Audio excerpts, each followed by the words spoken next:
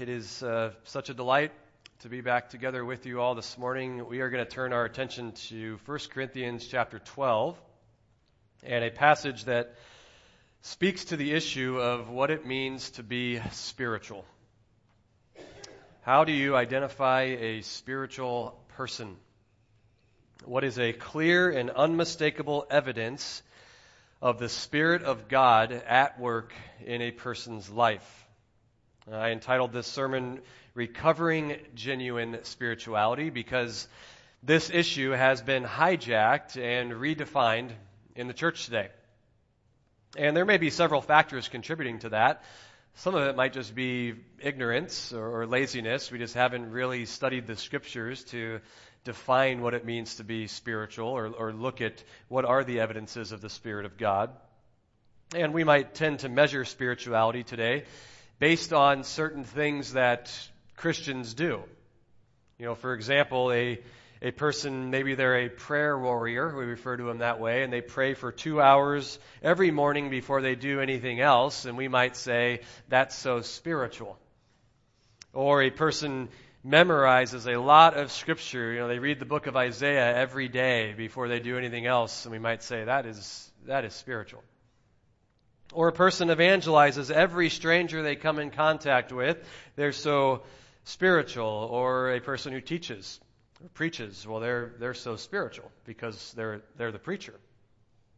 So all those things are great, but in and of themselves, they don't indicate a work of the Spirit of God or that the person is spiritual. But there's another reason, certainly a far greater reason, that we might be confused on that topic of what it means to be spiritual. And I would say it is due to the influence of the charismatic movement. I would suggest that the vast amount of errors and confusion about being of the Spirit, what does it mean to be spiritual, is due in large part to that movement. In fact, if you were to ask me, in my opinion, what is the most harmful and dangerous doctrine that is tolerated, accepted, and promoted in greater evangelicalism today, I would have no hesitation in answering the charismatic movement. Practically, the charismatic theology holds that God is speaking outside of His Word today. What does that look like? Well, it means that He speaks today in unintelligible, ecstatic speech, referred to as tongues. He also speaks today through somewhat accurate general statements referred to as prophecy. And if you've been a part of our ministry over the past year, you know that I taught an 8-week series on charismatic theology, exposing the errors, correcting them with Scripture, and that's before we even looked at 1 Corinthians 12 to 14. And that means we spent about half a year, at least, talking about these things, and one might conclude based on that, Eric, it seems like you have some kind of personal vendetta against charismatic doctrine. I mean, you seem to be talking about it an awful lot these days. And I'd say, yeah, I am talking about it a lot these days, but it is not a vendetta. It is a abiding pastoral grief and concern as I look at the impact that theology has on individuals in the church. There are many erroneous doctrines and practices that are just out there in greater evangelicalism. And just because they are being taught in the church somewhere doesn't mean that we're going to be focusing on them. For instance, we haven't done an 8-week series on critical race theory, or homosexuality, or transgenderism, or really any of the other woke theology points out there today. We haven't done that. Why? You're not confused about it. You're not listening to that stuff. You're not reading those books. You're not coming to us with questions. How should I be thinking about that? No, your discernment is right where it should be. It's been an encouragement witnessing that in our church. So we don't have to talk about error. We don't have to bring up things that you're not vulnerable to, that you're not confused about, that you're not struggling with. The same is not true for charismatic theology. And that doesn't mean that we're struggling in our church on whether or not to speak in tongues or whether or not we should be prophesying over one another. That's certainly not something that we see. But it is to say that many of us do struggle with a charismatic hangover. Maybe we were saved in a charismatic ministry, and we were in a ministry for a while. We learned the language. We looked at some passages through that lens. But for whatever reason, we were no longer comfortable with that movement and that theology, so we left, and we tried to find a cessationist ministry. One that believes that tongues and prophecy, those things were associated with the apostolic office. Those are no longer in operation today, and here you are. And the majority of you agree, in theory, with cessationism. And you agree, in theory, that God is no longer speaking outside of His Word today. You know the canon is closed. You would affirm Scripture is authoritative. It is sufficient for everything we need. However, those who consistently live out the implications of that would be much fewer. In practice, it is easy to affirm Scripture alone, but in practice we might say Scripture plus. In many different ways, we might live as if God is still speaking outside of His Word today. How do you know if you're in that category? Well, do you believe God speaks to you through providential circumstances, like signs or fleeces, or open or closed doors? Does God reveal what He wants you to do based on if you start to move this direction, He makes it a lot harder, and He's giving you a hint, no, don't do this, turn around and go this direction, make this decision, and everything works out perfectly? Did God speak to you in an open and closed door? Some believe that God speaks to them by giving an inner peace. You have a big, significant life decision, you're thinking about it, and all of a sudden you experience this peace, this abiding peace. So you know, yep, God's confirming it. He's confirming what He wants me to do. Or maybe you believe God speaks through dreams or visions. Or what about inner promptings, strong impressions, holy hunches that we attribute to the Holy Spirit leading us toward a particular decision? Well, all of those are examples of being a functional charismatic, even though on paper we might affirm, I'm a cessationist. I don't believe God speaks outside of His Word. So that's one very dangerous and harmful component of charismatic theology. But there's another one, and that's also a significant concern, and that is the tendency to measure spirituality by one's experience. I spoke in tongues. I was baptized. I felt the presence of God. I feel near to God. I feel far from God. I need to seek His presence. And so oftentimes, spirituality is measured by an experience you did or did not have. That's how you gauge how spiritual you are. And this is the pastoral burden that I have that compels me to continue to heighten our awareness to these things. It grieves me when I see believers lacking assurance because someone told them they should look inward and evaluate their feelings to determine, am I a believer? Do I have the Spirit of God in me? It grieves me when I see Christians who are making significant life decisions impacting the trajectory of their lives, but they're doing so based on the assumption God's going to make me feel a certain way. He's going to give me a sign that this is the right decision. God is leading us to do this. God is leading us to do that. How do I know? His peace, His nudging in that direction. In fact, that's one of the most common questions I get as a pastor. How do I make this practical life decision? Where God hasn't said, thou shalt not, and He hasn't said, thou shalt. It's a gray area. How do I make this decision? That's probably the most common question I get. And often the confusion about it is because we are not taught how to apply wisdom and move forward in faith. We're rather waiting for God to verify a decision we want to make, and we're looking for signs or feelings for that to take place. And this is all apparently what it means to be spiritual. You listen for His voice. You allow Him to lead you in those ways. That's how to have this authentic relationship with Him. And I fear what's happening today is that we are attributing so much to the Spirit of God that is merely manufactured by man. And we've lost the meaning of what it means to be spiritual. We've lost the ability to discern where is the Spirit of God at work and where is the Spirit of God absent. And there was a church in the New Testament that struggled with this very thing. In fact, it's a church that serves as a fitting illustration of the church in greater America today. There's a lot in common, and that is the church in Corinth. There's a lot of things that the church today has in common with Corinth, but one for sure is the inability to discern where the Spirit of God is at work. What does a genuine spiritual person look like as opposed to counterfeit? Or an entire ministry as opposed to counterfeit? The inability to tell the difference. As we look at the opening verses of 1 Corinthians 12, we know that there was widespread confusion or disagreement about that very issue in the Corinthian church. How do we know that? Well, look at how verse 1 begins.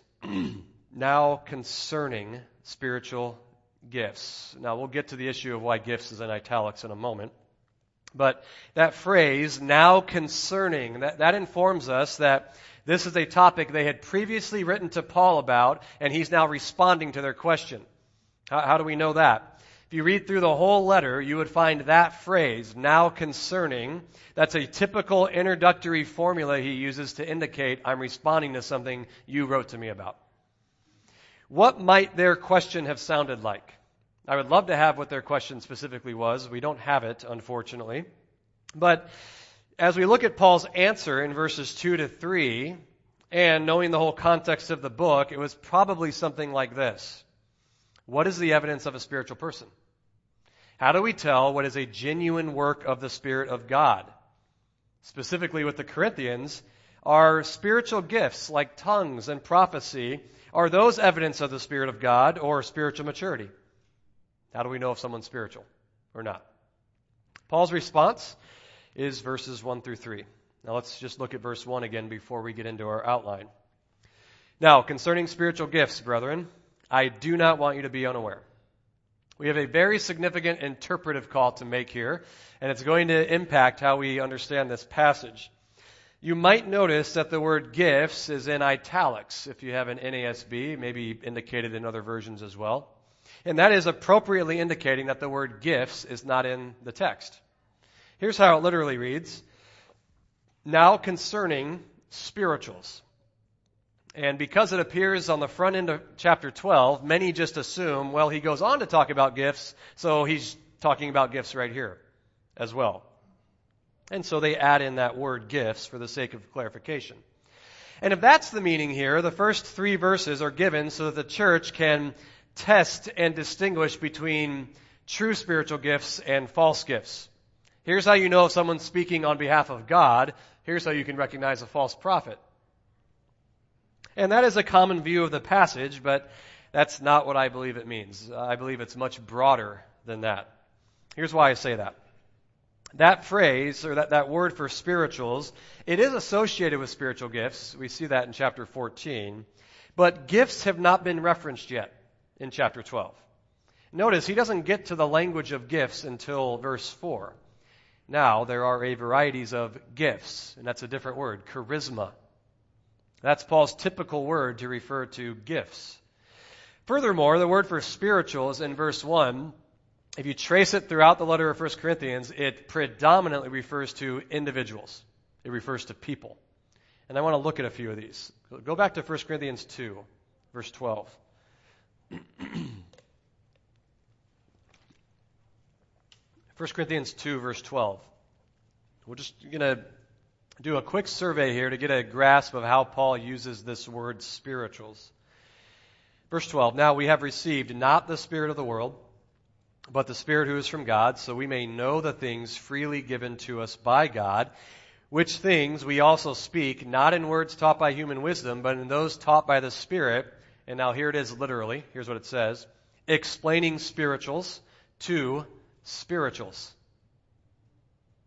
And the idea there is explaining spiritual truth, spiritual things, to spiritual people.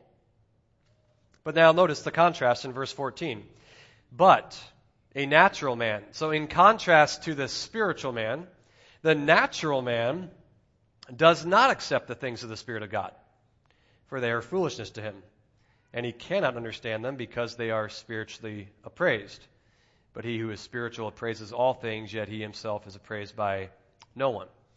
So again, notice it's speaking about individuals there, and in this passage, it is only those who are spiritual, as in they have the Spirit of God, who will accept the things of the Spirit. They're going to rightly discern. They'll make an accurate assessment. When the truth comes, they're going to say, yep, that's divine. I need to trust that. I need to live under that. I need to live by that authority. Now notice chapter 3, verse 1. He uses the term again. And I, brethren, could not speak to you as to, literally, spirituals. As to spirituals. But as to men of flesh, as infants in Christ. I gave you milk, not solid food, for you are not yet able to receive it. Indeed, even now you're not yet able, for you are still fleshly. So he does refer to them as infants in Christ. So he's not saying you're unbelievers, Corinthians. But he does indicate, even though you might be believers, you might have the Spirit of God. I can't talk to you on that wavelength. I can't talk to you as if you were spiritual, because your sin and unbelief has prevented you from receiving the things of the Spirit. All right, one more use of the word. Skip ahead to chapter 14, verse 37. We're going to come back to this at the end this morning, but just again to establish how Paul is using this word spirituals. 14:37, if anyone thinks he is a prophet or spiritual, he should acknowledge that the things I am writing to you are a command of the Lord. If anyone does not recognize this, he is not recognized. So there's an implied rebuke in this passage, and it's aimed at those who have a self-professed spirituality and significance. And for some, this placed them above apostolic instruction. They didn't know what it meant to be spiritual. The Corinthians thought knowledge makes us spiritual. Spiritual association and privileges, being around the people of God, being under the truth, that makes us spiritual. They thought having certain gifts and exercising them, that's what makes us spiritual. So this group here saw themselves as, we are the ones who have that extra dose of the Spirit. We are the Spirit-bearing elite in Corinth. We have a monopoly on the Spirit. And so he reminds them here, no amount of gifting, no amount of influence places you above apostolic authority. In fact, first base of being spiritual is coming under apostolic instruction.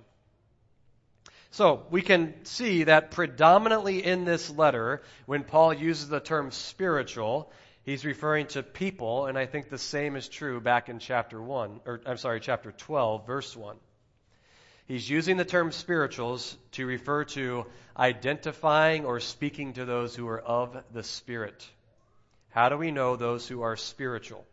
Is there an elite class within the church of spiritual ones? A Spirit-filled elite. How does he answer that? Well, notice what he says in verse 1. Now concerning spirituals, brethren, I don't want you to be unaware. I don't want you to be ignorant with regard to what are the manifestations of the Spirit in a person's life. To inform their ignorance, Paul draws their attention to two keys in recognizing genuine spirituality. Two keys in recognizing genuine spirituality. The first key, acknowledge one's prior condition. Acknowledge one's prior condition. Verse 2. You know that when you were pagans, you were led astray to the mute idols, however you were led. Paul describes their former life as pagans. It's just a terminology that refers to unbelievers living in the world like the world. And notice, when you were pagans, you were led astray. It's talking about their prior state, their prior condition. And the emphasis there is on being led. He actually uses two different words that carry the idea of being led, both of them in the passive voice. So it's repeated action in past time. You were continuously, over and over led. You were carried away again and again. Not an active, conscious choice, but it wasn't against your will. The idea is you allowed yourself to be taken captive, led astray to mute idols. Mute idols, that is indicating no life, no speech, no revelation, no answers, no existence. This is what you worshipped as pagans.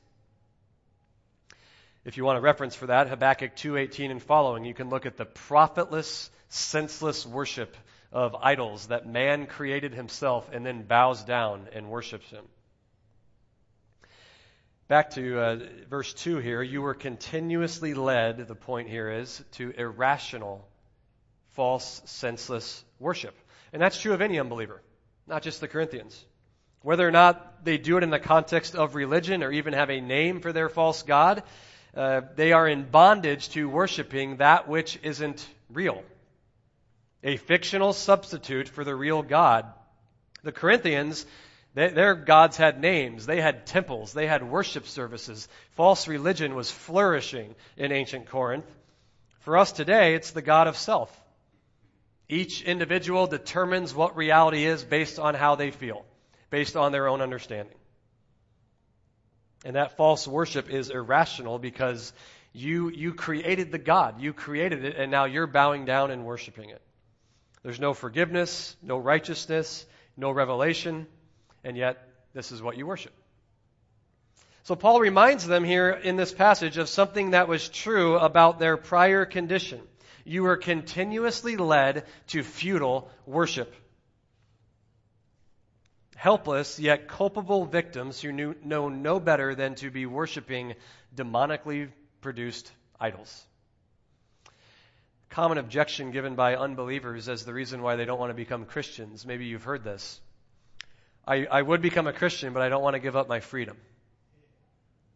I don't want the restriction. I want to be able to do whatever I want to do. And I would say, friend, yes, you can do whatever you want to do. You are free in that sense. But the problem is, you can't want to do what you should do. You're not free to do what you should do, and therefore your state is not one of freedom, it is of bondage. Your condition is one of inability and unwillingness to seek the one true God and worship Him. You're not free to be godly, you're not free to trust Him, you're not free to live in a way that pleases Him. You're only free to do what you desire, and your desire is always going to be toward evil, toward sin. That's why this very idea of freedom is one of the greatest lies and deception that the world believes. Thinking that you're free when you're in bondage, thinking that you're wise when you're a fool, thinking you're enlightened when you're ignorant, thinking you're good when you're evil. That is the epitome of being in bondage. Now, back to verse 2 here. Why is Paul bringing this up? Why say to this church, you are continuously being led and carried away to senseless, false worship in bondage to idolatry? Why bring that up right here? He's bringing it up to set a contrast between what he's going to say in verse 3. So we don't get the punchline yet. All right, this is the first key in recognizing genuine spirituality. Acknowledge one's prior condition. This sets up the second key. Assess one's present confession. Assess one's present confession. Notice verse 3. Therefore, I make known to you that no one speaking by the Spirit of God says Jesus is accursed. That's kind of a confusing verse in our New Testament.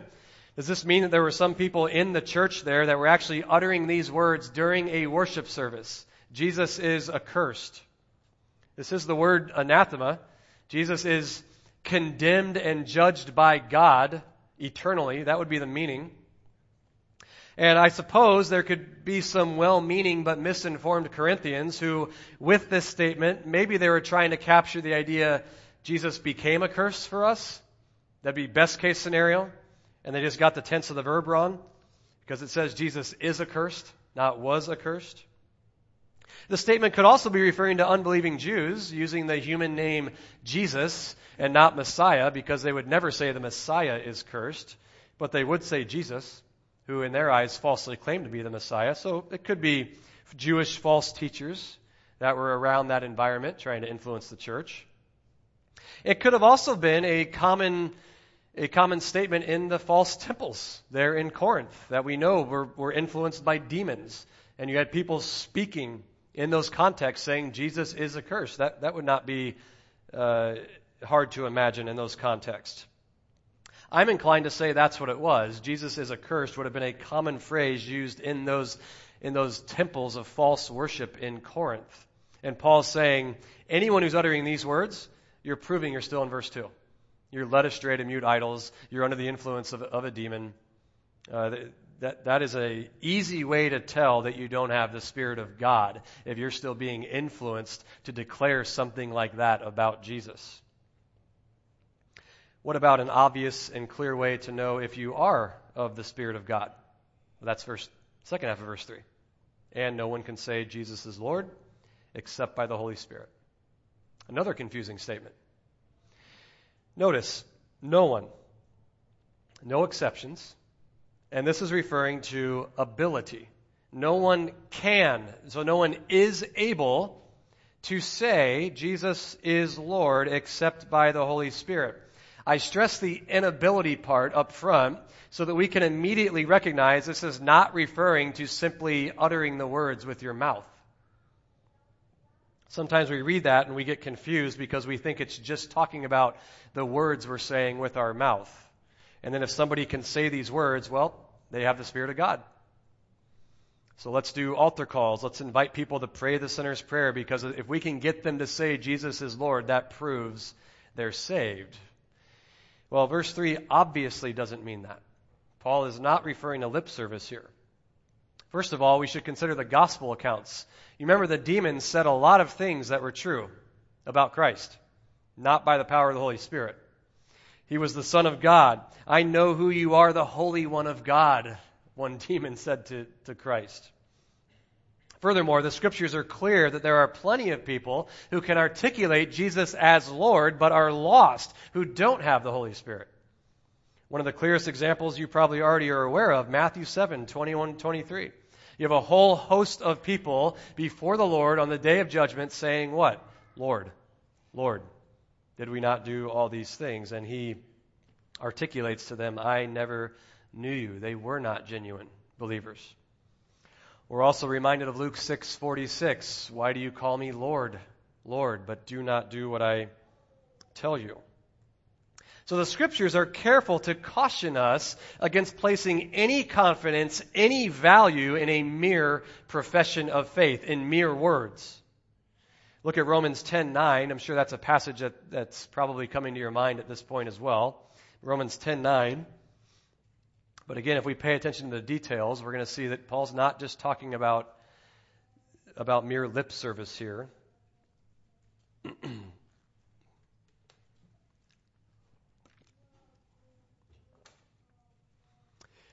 That if you confess with your mouth Jesus as Lord and believe in your heart that God raised him from the dead, you will be saved. And then he explains what he means. For with the heart a person believes, resulting in righteousness, and with the mouth he confesses, resulting in salvation. Notice that. The mouth confesses what the heart believes. The words coming out of one's mouth confirm what has taken place in the heart. If the reality of faith isn't in the heart, the words are pointless. They have no substance. So back here in chapter 12 of 1 Corinthians, what we have to recognize first is what it's not referring to, and that is simply articulating these words out of one's mouth. It does not take the Holy Spirit to say these actual words, just to mutter them. What's it emphasizing here? Well, when you see that word Lord, that is including his deity, but it's emphasizing his sovereign authority, his rightful rule over one's life. No one is able to say Jesus is Lord except by the Holy Spirit. What's his point here? All right, Corinthians, you want to talk about being spiritual. You want to know one of the clearest evidences that the Spirit of God is at work in a person's life. Not those with the greatest amount of knowledge, not those with the showiest gifts. It is those who confirm with their mouth what's true in their heart. Jesus is Lord. So don't think, or when you see that phrase, no one is able to say, think about it like this. No one is able to express their inner conviction, Jesus is Lord, except by the Holy Spirit.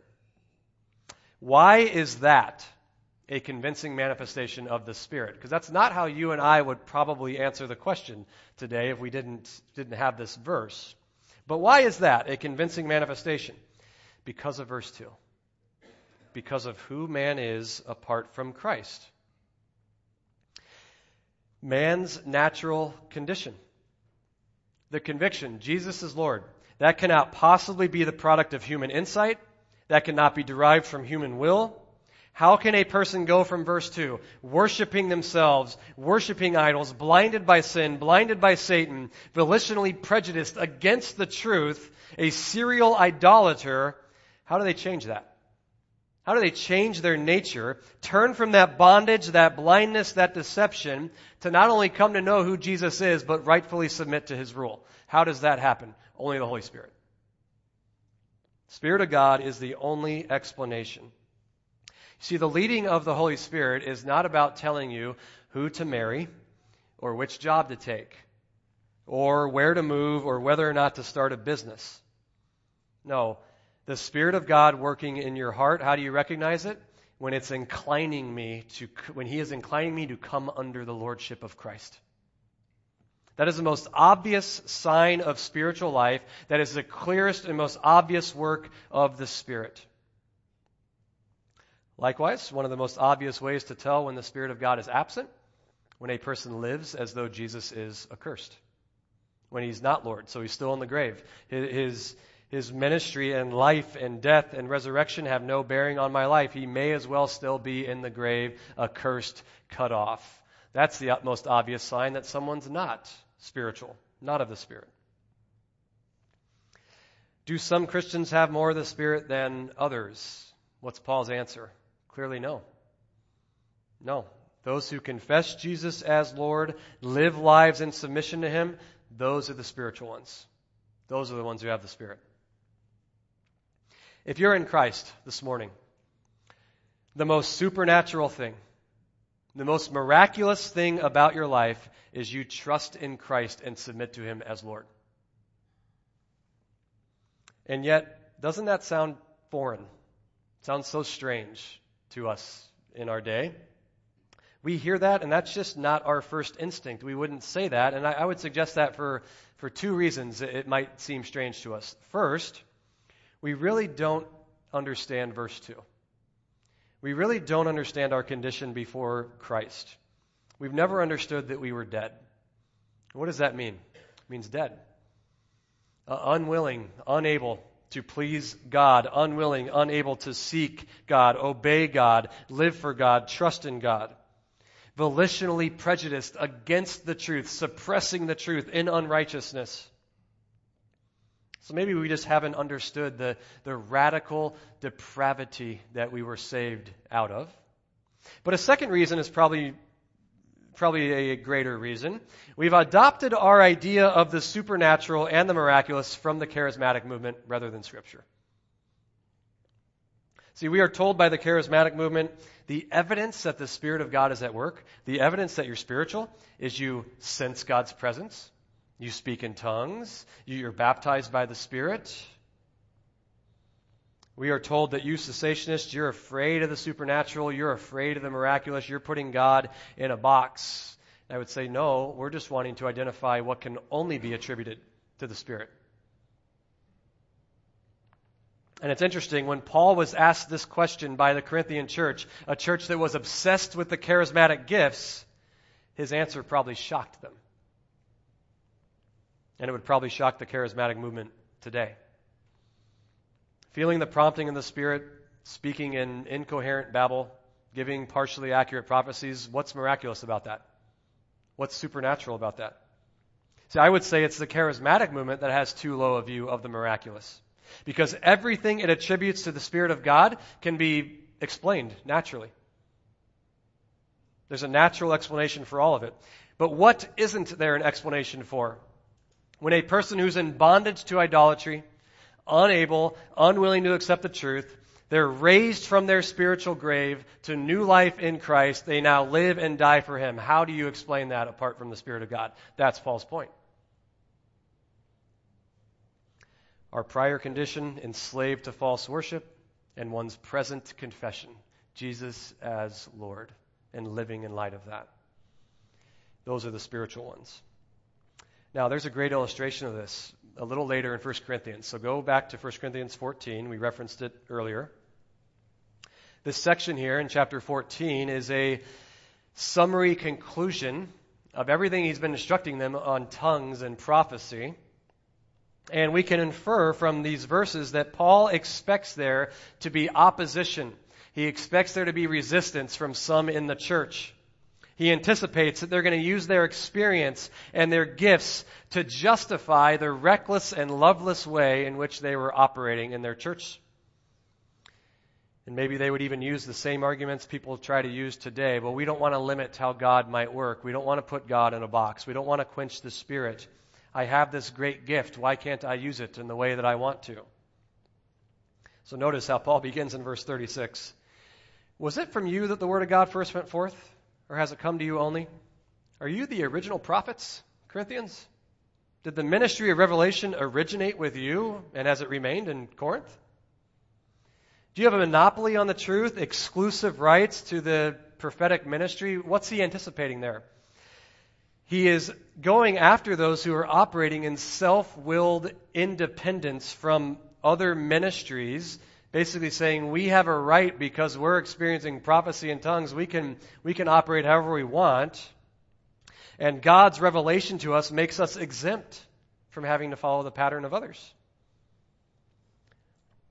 And what happens when we believe God is speaking to us and therefore we can do ministry how we want? What happens is we believe that lie and we baptize disobedience in the name of being faithful to God in ministry. I was thinking of an example of this that happened back in October 2019 with you remember a bit of controversy at that time with Beth Moore. If you don't know who Beth Moore is, she's a female Bible teacher and author of several books. And historically, there's been a few concerns about her ministry. One is that she frequently preaches to audiences full of men. And secondly, she will tell on occasion of how she hears directly from God. So receiving direct revelation from God. And back in 2019, there was a criticism that came her way questioning her ministry, primarily because she continued to preach to audiences full of men, which is in violation of 1 Timothy 2 and 1 Corinthians 14. And it's her response to that criticism that I want to highlight. Here's what she said. I did not surrender to a calling of man when I was 18 years old. I surrendered to a calling of God. It never occurs to me for a second to not fulfill it. So why am I a female preacher who has no hesitation teaching audiences full of men and women? God called me to it. And I have an obligation to fulfill that calling.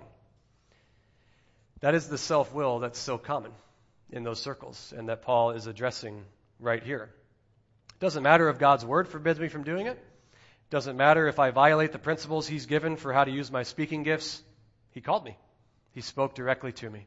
And I have to give this message to others.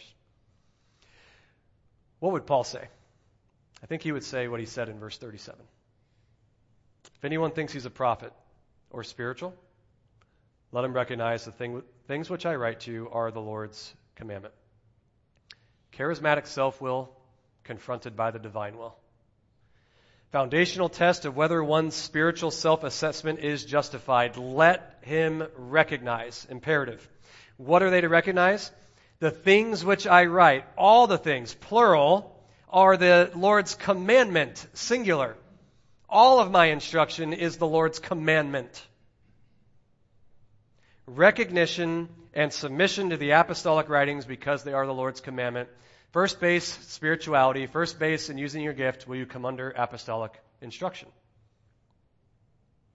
See, that is the inevitable fruit of believing God is speaking directly to you today. Who needs Paul? Who needs apostolic instruction? I can just eliminate that unnecessary middleman and I'll just go straight with God. What happens? You become the authority. You become higher than Scripture. Now you say, what's the connection between that and what we looked at in chapter 12? Well, it is this. Submitting to Jesus as Lord is the test of whether you're spiritual. The test of whether you have the Spirit of God. Paul says, if anyone thinks they're spiritual, they must recognize the things I'm writing are the Lord's commandment. The spiritual person is going to demonstrate that, prove it, by coming under the lordship of Christ. And the great irony in Corinth is the great irony today. It is always those who are emphasizing the Spirit, talking about authentic spirituality, who are the least mature and the least discerning. Back to chapter 12 as we wrap up here, thinking specifically about verse 3. I think this speaks to two types of people in the church. First, to the false convert. The false convert who doesn't struggle with assurance, but should. The false convert is one who says, Lord, Lord, but there isn't really any evidence that Christ is indeed on the throne of their heart. Yeah, they'll accept His word and His commandments until those things confront their own feelings, their own understanding, their areas in life that would be costly and require sacrifice. Not there, just the ones that are convenient. And with the life of a false convert, they themselves determine the relationship with Christ. Here are the commands that I'll accept from you. Here are the commands I won't. And they dictate it. They've set themselves up as the authority. And while no one fulfills Christ's commands perfectly, everyone has areas of neglect, weakness, sin in their lives. The false convert is angered by some of the commands of Christ. They resent the commands of Christ. In the words of one pastor, quote, "A lot of people think that Christianity is you doing all the righteous things you hate and avoiding all the wicked things you love in order to go to heaven. No, that's a lost man with religion. A Christian is a person whose heart has been changed. They have new affections." So verse 3 certainly speaks to those who don't struggle with assurance, but who should. Is Christ really Lord? Do you submit to Him wholeheartedly? At the same time, verse 3 should speak a word of encouragement to the genuine convert who is struggling with assurance, but wrongly so, doesn't need to. Why? Because they are obeying the Lord in their life. Not perfectly, but as a pattern and general characteristic of their life. They are worshiping Christ. They love Christ. They are under His lordship. They adopt His wisdom. They believe Him in trials. They love His word. They love His people. They're grieved by sin. They have all these evidences in their life of obeying Christ, coming under His lordship, and they need to realize there's only a supernatural explanation for that, as Paul told us here in verse 3. You did not wake up one day and realize, oh, Christ is the rightful sovereign ruler of the universe, and I think it's going to be a good idea to start following Him. You didn't do that. That's the Spirit of God. So, for the person who's a genuine believer and struggling with assurance, they need to recognize what is a supernatural evidence in my life. And I would say, do you come under Christ? Now, you may have heard those two categories, and you might be saying, even as you describe those two different types of people, now I'm even more confused than ever. I don't know where I'm at. Well, I've always liked this illustration I heard several years ago at the Abide Youth Camp by a pastor. I like to draw on it from time to time because I think it's a very helpful way to evaluate this and think through it in your own life. How would you respond to this question? If you could have anything you want, snap your fingers, you're granted your heart's chief desire, what would it be? I think if a false convert were to answer that question, it would be something like this. I want to be able to live however I want to live with no guilt and still go to heaven. In other words, I want to have my life on my terms. I just want to be able to enjoy life without a guilty conscience and go to heaven. A genuine Christian asks the same question. If you could have anything you want, snap your fingers, be granted your heart's chief desire, what would it be? Something like this. I just want Christ, and I never want to sin again. I just want Christ and never want to sin again. So you see, the difference isn't that one of them sins and the other one doesn't. The difference isn't that one of them is tempted and the other is not. The difference is one of them wishes, I really want to just enjoy my sin, and I really don't like how Christ comes and hinders that. And they get angry and they resent that, but at the same time they want heaven and they want a clean conscience. While the other one sins reluctantly, wishes it was gone from their life, wants more of Christ and looks forward to the day when I'm going to be with Christ and I don't have to sin. I don't have to deal with the flesh anymore.